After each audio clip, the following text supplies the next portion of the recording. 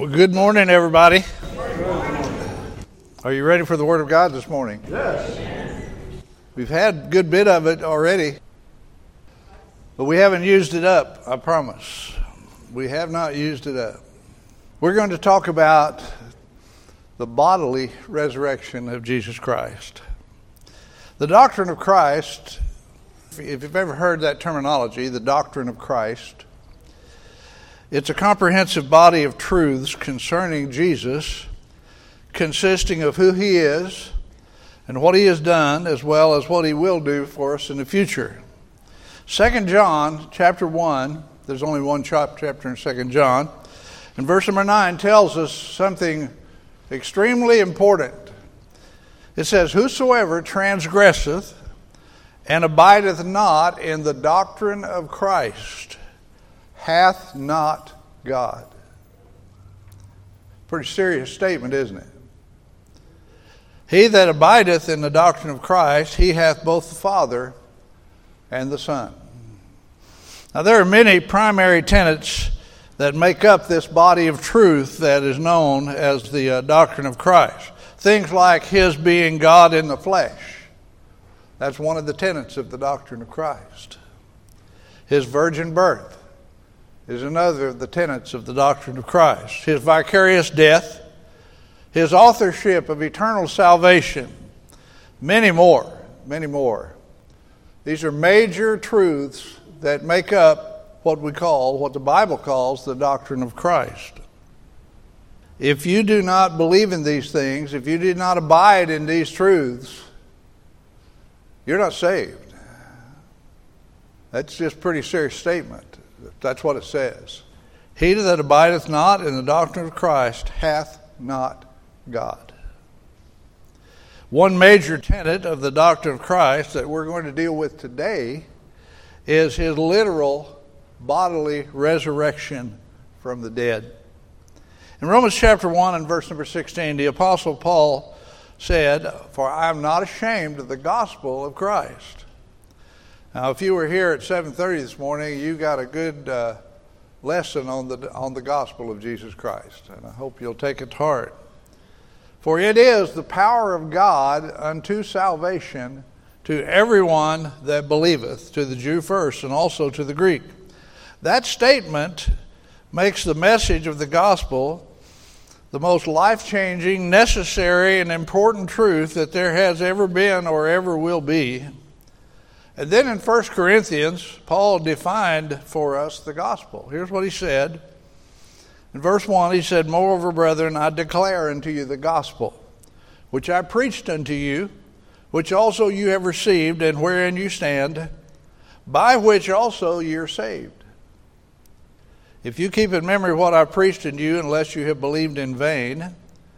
For I delivered unto you first of all that which I also received, how that Christ died for our sins according to the Scriptures, and that he was buried, and that he rose again the third day according to the Scriptures, and that he was seen of Cephas," that's the Apostle Peter, "then of the 12. After that he was seen of above 500 brethren at once, of whom the greater part remain unto this present, but some are fallen asleep. After that he was seen of James, then of all the apostles, and last of all he was seen of me also, as of one born out of due time." We're here this morning to celebrate the greatest, the most sensational, most remarkable single event in history, or the future of the world for that matter. And that event is the resurrection of our Lord Jesus Christ from the dead. The literal bodily resurrection of Jesus Christ from the dead. This event has changed more lives. It has accomplished more good and achieved more for the betterment of mankind than any other event ever has or ever will. This is as good as it gets. Of all the things that you consider to be a big deal in your life, things like your family, your vocation, your health, the money in the bank, your wealth, even life and death, this is the biggest deal of all. Other events have greatly affected the world. Wars have affected the world, famines, natural disasters, plagues, global politics, and more.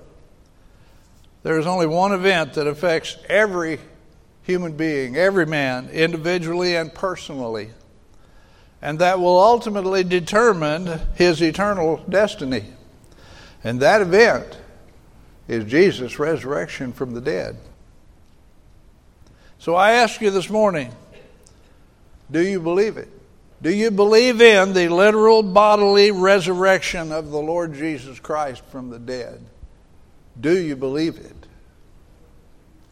It's certainly not the easiest thing in the world to believe. Even those who knew Jesus while he was here, those who walked with him and talked with him and touched him, ate with him, even they had trouble believing in the literal bodily resurrection of Jesus Christ from the dead. So if you have a little trouble truly and totally embracing this, you don't have to feel all alone. You're not the first one there ever was to doubt. Is it okay to be a doubter? Well, I guess yes it is. It's just certainly not okay to stay one. Should you die and leave this world in unbelief, you're going to spend eternity separated from God in a real place, a place of punishment. It's called hell. And it's real. And you do not want to go there. If there's anything you need to make sure of before you die, you need to get the straight story about the resurrection of Jesus Christ from the dead. You need to see the evidence about the Bible being true, that it is God's Word, and you need to see the evidence about the resurrection of Jesus Christ from the dead. Now this morning, you're going to experience the presence of the Lord. You already have. Amen. And you're experiencing it now. He made a promise. He said, where 2 or 3 of you, and he was talking to his church, there was only one at the time. He said, where 2 or 3 of you are gathered together in my name, there will I be in your midst. And we've been watching him keep that promise every week for the last, next week it'll be for the last 70 years. But that will be a spiritual experience, not a physical, bodily experience. You're going to need to look at the facts. You're going to need to see the evidence to become a true believer in the resurrection, the literal bodily resurrection of Jesus Christ from the dead. If you believe the Bible, do you? Amen? Amen. If you believe the Bible, you will have no trouble believing in the literal bodily resurrection of Jesus from the dead. Numerous places throughout the Bible give us the account of Jesus' resurrection. Secular history also records Jesus' resurrection. It was the most sensational historical fact of the first century. There was no other news headline as big as that one in the first century. Flavius Josephus. Anybody know who that is? How would you like it if your mother named you Flavius? Well, I guess it was a pretty good name in those days. He is a Jewish man who was also a Roman citizen, and his vocation was that of historian. Flavius Josephus wrote an enormous amount of historical fact. He wrote a work called The Antiquities of the Jews. It's a history book. Records many historical significant facts that are coincident with the Bible. He tells us the facts surrounding the Roman taxation, the one that compelled Joseph and Mary to travel to Bethlehem when Cyrenius was governor of Syria. He records the story about the execution of James, the brother of Jesus. He records the politics surrounding Herod's execution of John the Baptist and describes John the Baptist's ministry, refers to him as the Dipper of all things. Here's what this non-Christian history book writer records about Jesus. This is in his volume of the Antiquities, 18, 3rd chapter, 3rd sentence or verse. Here's what he says. He says, "Now there was about this time Jesus, a wise man, if it be lawful to call him a man, for he was a doer of wonderful works, a teacher of such men as receive the truth with pleasure. He drew over to him both many of the Jews and many of the Gentiles. He was the Christ. And when Pilate, at the suggestion of the principal men amongst us, had condemned him to the cross, those that loved him at the first did not forsake him, for he appeared to them alive again the third day, as the divine prophets had foretold these and 10,000 other wonderful things concerning him.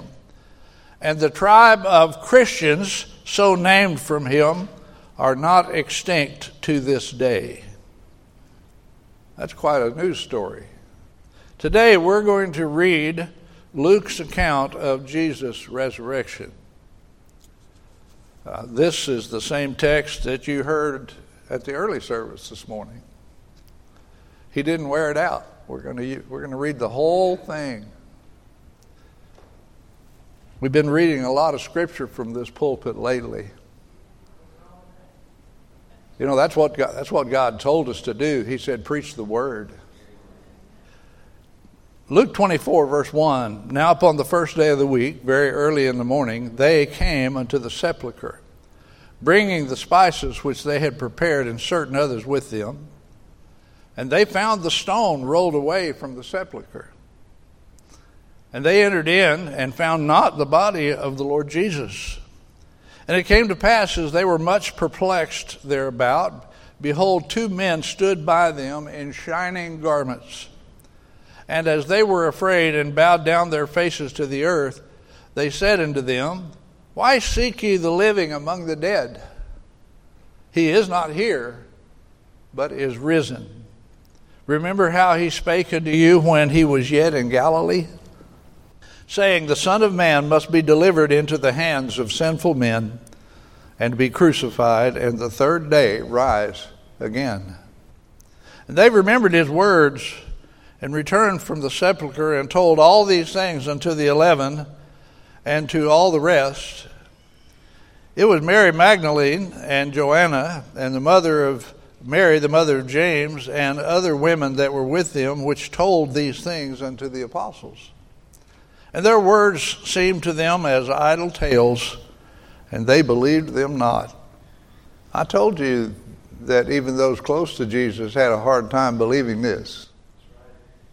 Then arose Peter and ran unto the sepulchre, and stooping down, he beheld the linen clothes laid by themselves, and departed, wondering in himself at that which was come to pass. And behold, 2 of them went that same day to a village called Emmaus, which was from Jerusalem about 60 furlongs.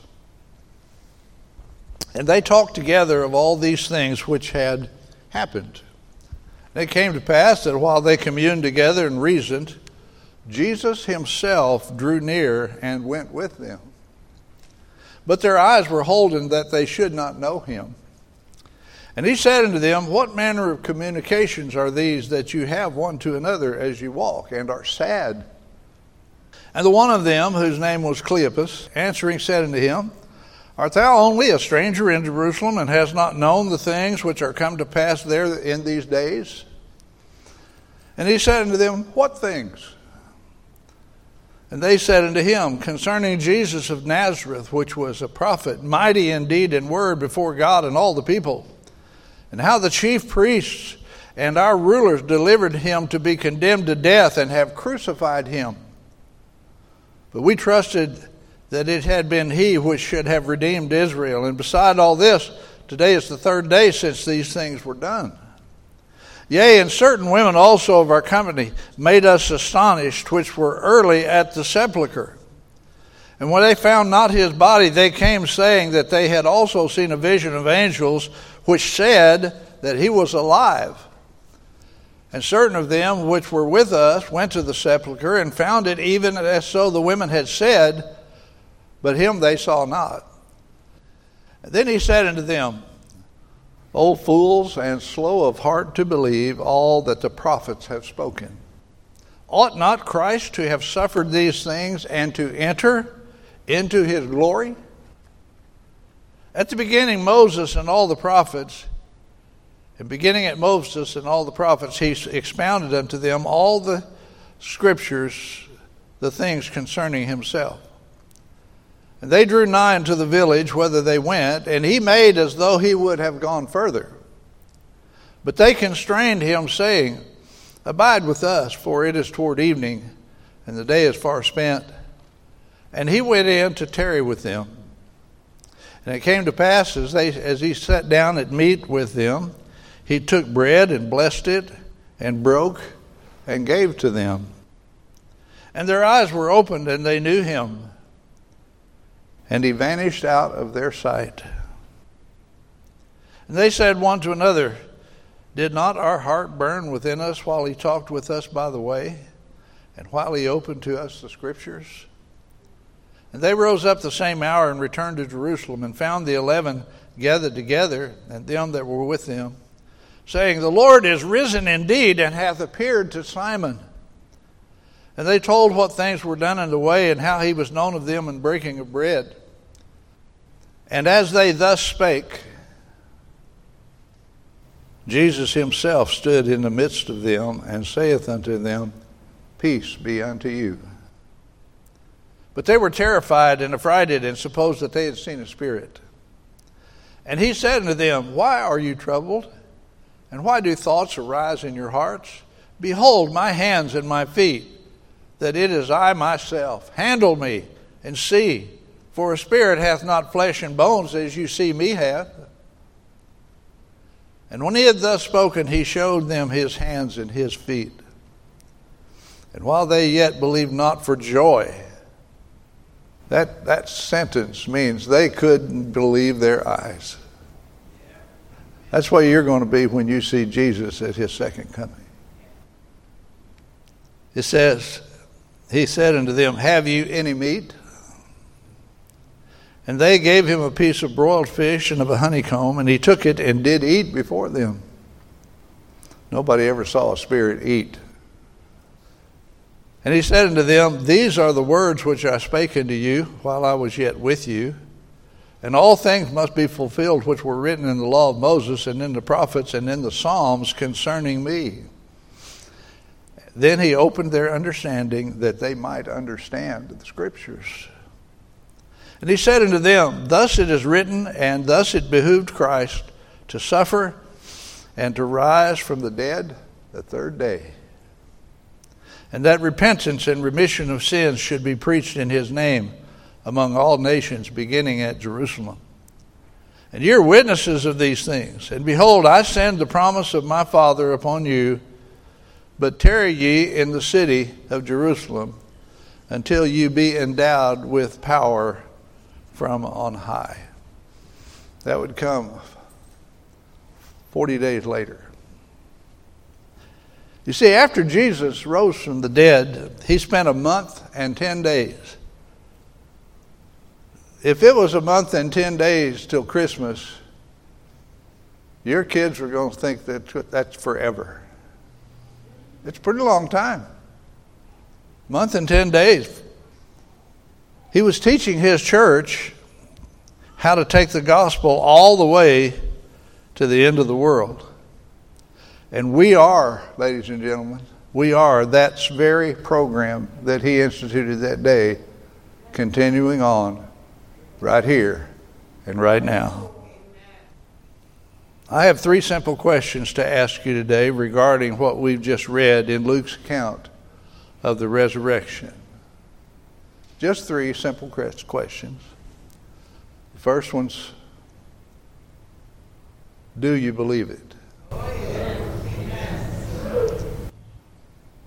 Are you convinced that Jesus really did rise from the dead? Are you convinced? Amen. I said earlier, it's not the easiest thing in the world to believe. It really isn't. Verse 10, of our text. We read it. It said it was Mary and Magdalene and Joanna and Mary the mother of James and the other women that were there, which told these things unto the apostles. These women were not gossipy talebearers. These women were trustworthy.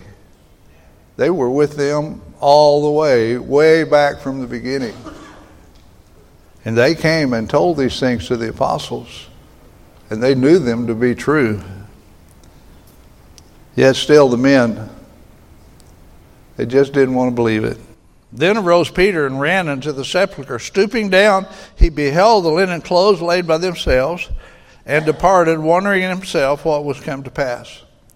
I have been to that tomb, and likewise have stooped down and gone inside. I don't think Lisa had to stoop down. I think she just walked on in. It's a pretty short doorway. But I had to stoop down to go in like Peter did. It's called the Garden Tomb. It's in Jerusalem. It's just a short walk from Golgotha, where Jesus was crucified. That sheared off iron pin, you can go find this on YouTube. There are photos all over the place about it. There's a sheared off iron pin in the side of that granite wall that was put there by the Romans. They drilled it and set it in lead and anchored it in that wall so that the stone could not be rolled back, sealing Jesus into the tomb, placing his body there, imprisoning his body in that wall. That sheared off iron pin is still in that wall, the piece that they left in there. You can go see it if you want to go to Israel. It's there. An extraordinarily large, as a matter of fact, the largest one that's ever been found in Israel.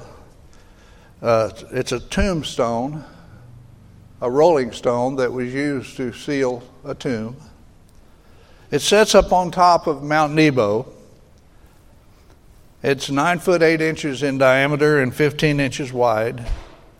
And it exactly fits the channel that's in front of the Garden Tomb where the stone was rolled into place.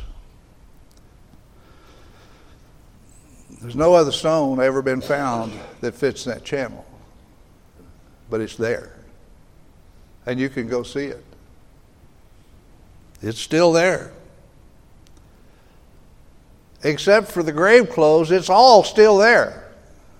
There are even 3 cross holes carved into the stone that are in place, that are there. There's a deck thing built over it today, or was, concerning the last video I saw of this, where the 3 crosses were stood up and dropped into the hole with the crucified victims nailed to them. It's all still there. Evidence all over the place. What would it take for you to believe this? Recorded history corroborates every detail. Golgotha, the tomb, even the rolling stone, it's all been discovered and it's all there. And it all matches the accounts in every detail. Then there's the Bible, in which evil men, otherwise intelligent men, have been working tirelessly to try to prove a mistake or a contradiction in this book for centuries now. And they're all without any success whatsoever. Do you know why they've never been able to prove a mistake in the Bible? Because there aren't any. You can't prove something that's not there. And there are no mistakes in this book. So my first question to you today is, do you believe it? Do you believe this? Yes, absolutely. I have another question. I have 3 actually.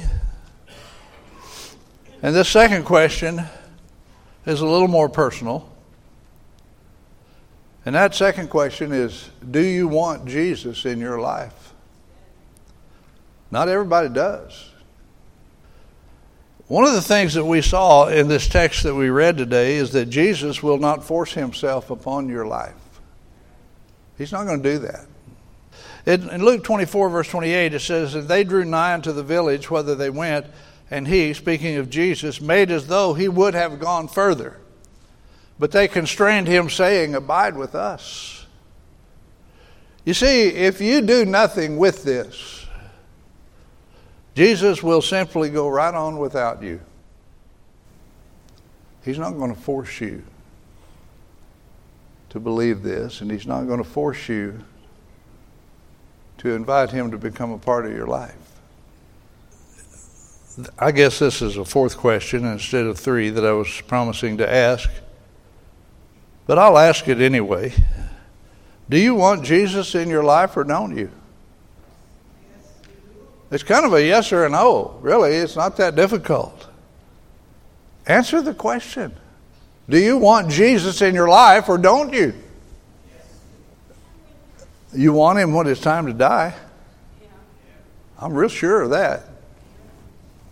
You need to get this part of the message today. With Jesus, it's all or nothing. Jesus is not in the business of spot repair. He does complete renovations only.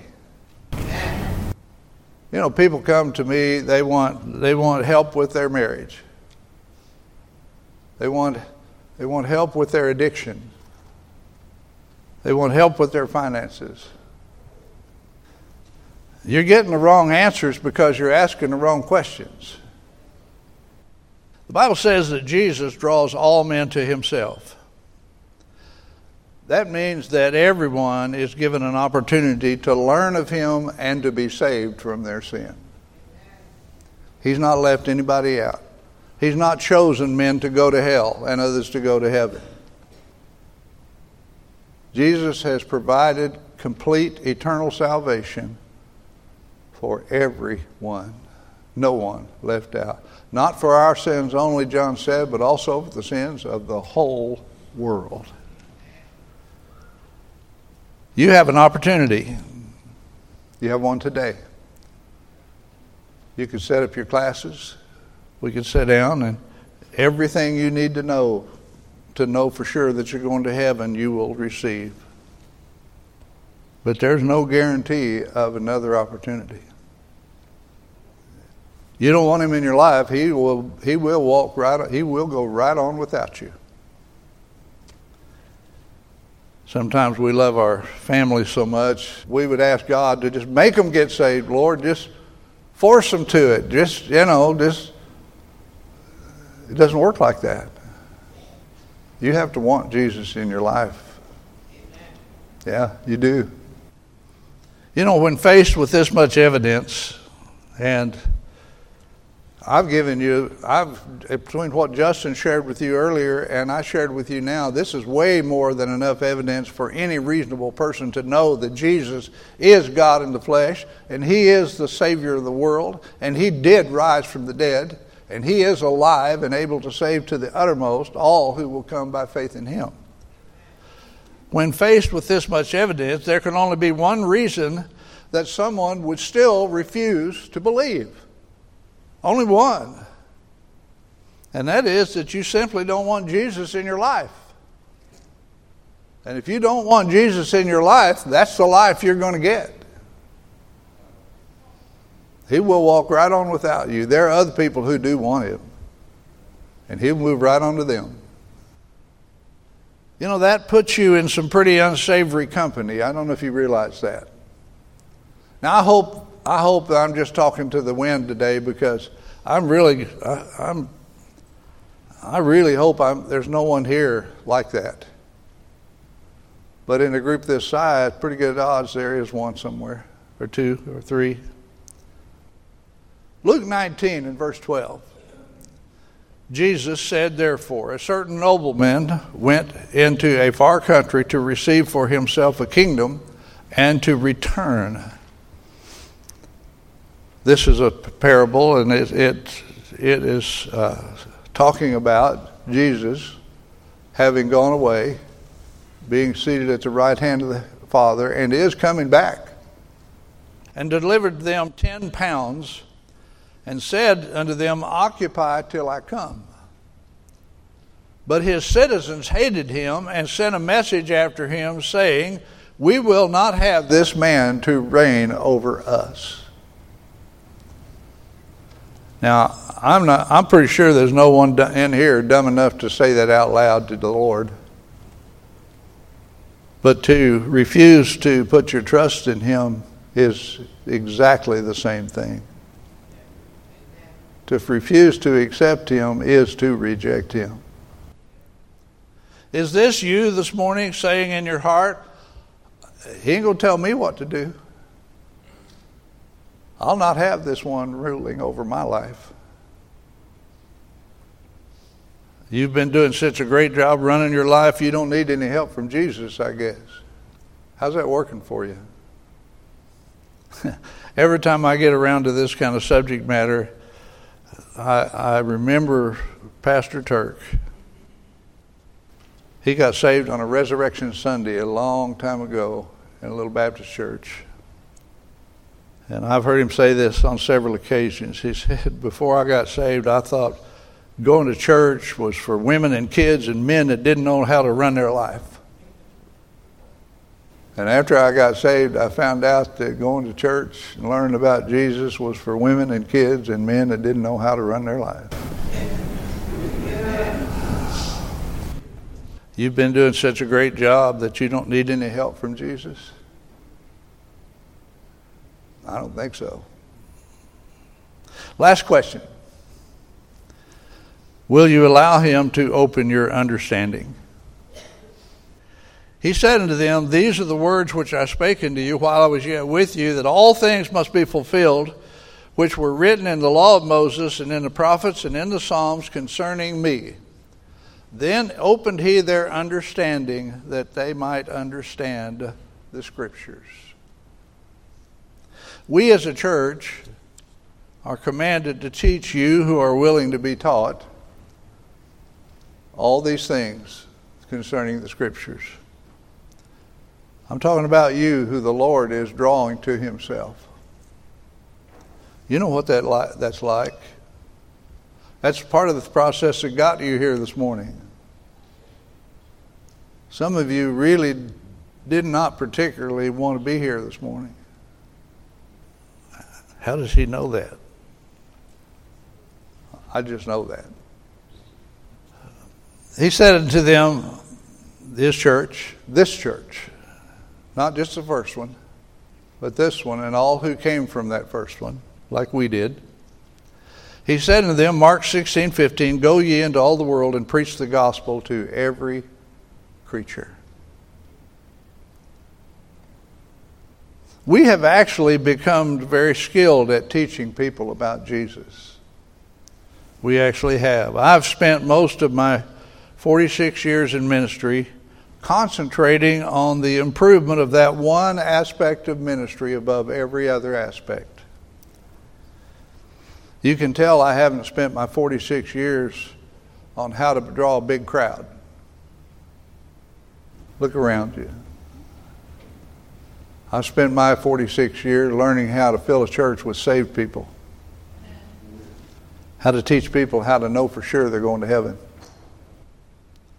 Here at Lighthouse, we use a systematic, highly effective, if I say so myself, 5-hour course of private Bible study that God has given us. It's called Basic Bible Truths. If you take this course, which we offer without charge, you're going to come away understanding more about Jesus in the Bible than you could possibly imagine. Taking Basic Bible Truths is truly life-changing. What makes it so amazing? The expertise of the author or the skill of the teacher? No. Sorry. No, I can't claim that. The course is amazing because it's what God commands us to teach you in the order that he commands it to be taught. You have to learn the alphabet before you can learn to read. There are things you need to know about the Lord and about the Word of God before you can know enough to put your trust in Jesus. You see, you can't trust in something you're not sure about. You're going to need some assurance. But if you'll take those classes, you'll come away changed forever, because the Lord himself will open your understanding. He'll do it.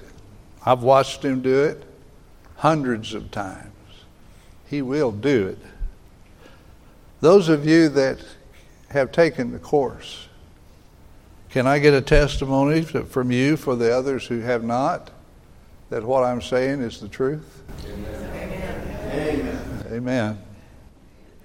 Flavius Josephus believed in Jesus as a historical fact. He may well have heard and saw him personally, but he certainly spoke with many who did. Yet, as far as we know, Josephus did not become a Christian. Nearly 100 times in the New Testament, the Bible tells us to believe in order to gain eternal life. This word believe is simple, but the meaning is deep, and it's not at all how you use the word every day. It comes from a Greek word that means to trust. It's used as a verb. You know what that means? That means that it's something that requires that you act upon it. A verb is an action term, an action word. And this word is used as a verb in the Scriptures. Something to be acted upon. Thus you must understand what or whom to trust and what to trust him for. I've asked people, are you saved? Yes. I said, have you trusted Jesus? Oh, I've always trusted Jesus. No, you haven't. That's not what this word's talking about. Take the classes. We're commanded to teach you these truths. It's easier if you cooperate.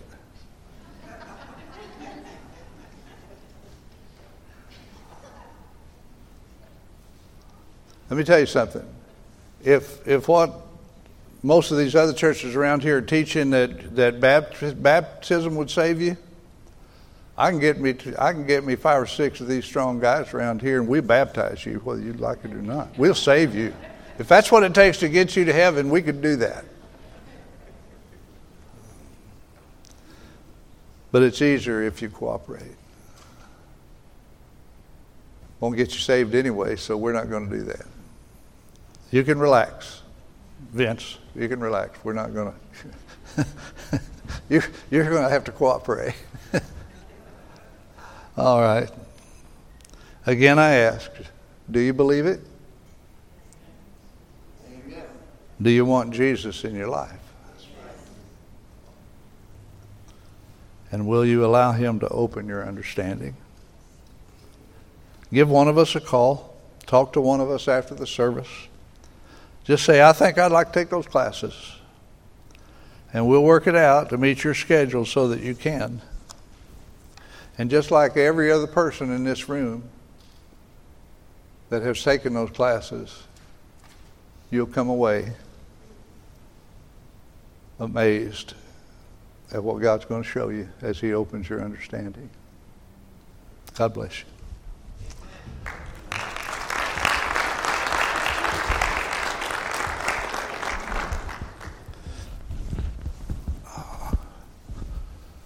Let's stand.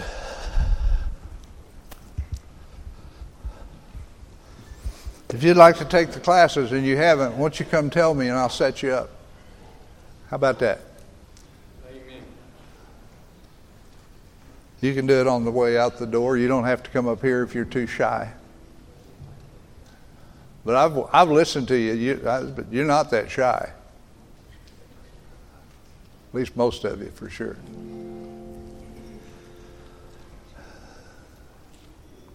Wow.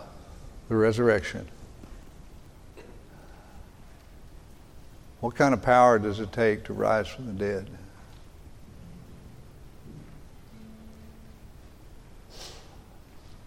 When I see him, I'm going to be like him. I'm going to have enough breath I could run a marathon if I wanted to. I could travel not at the speed of sound, I can travel at the speed of thought. I may even have hair. Could happen.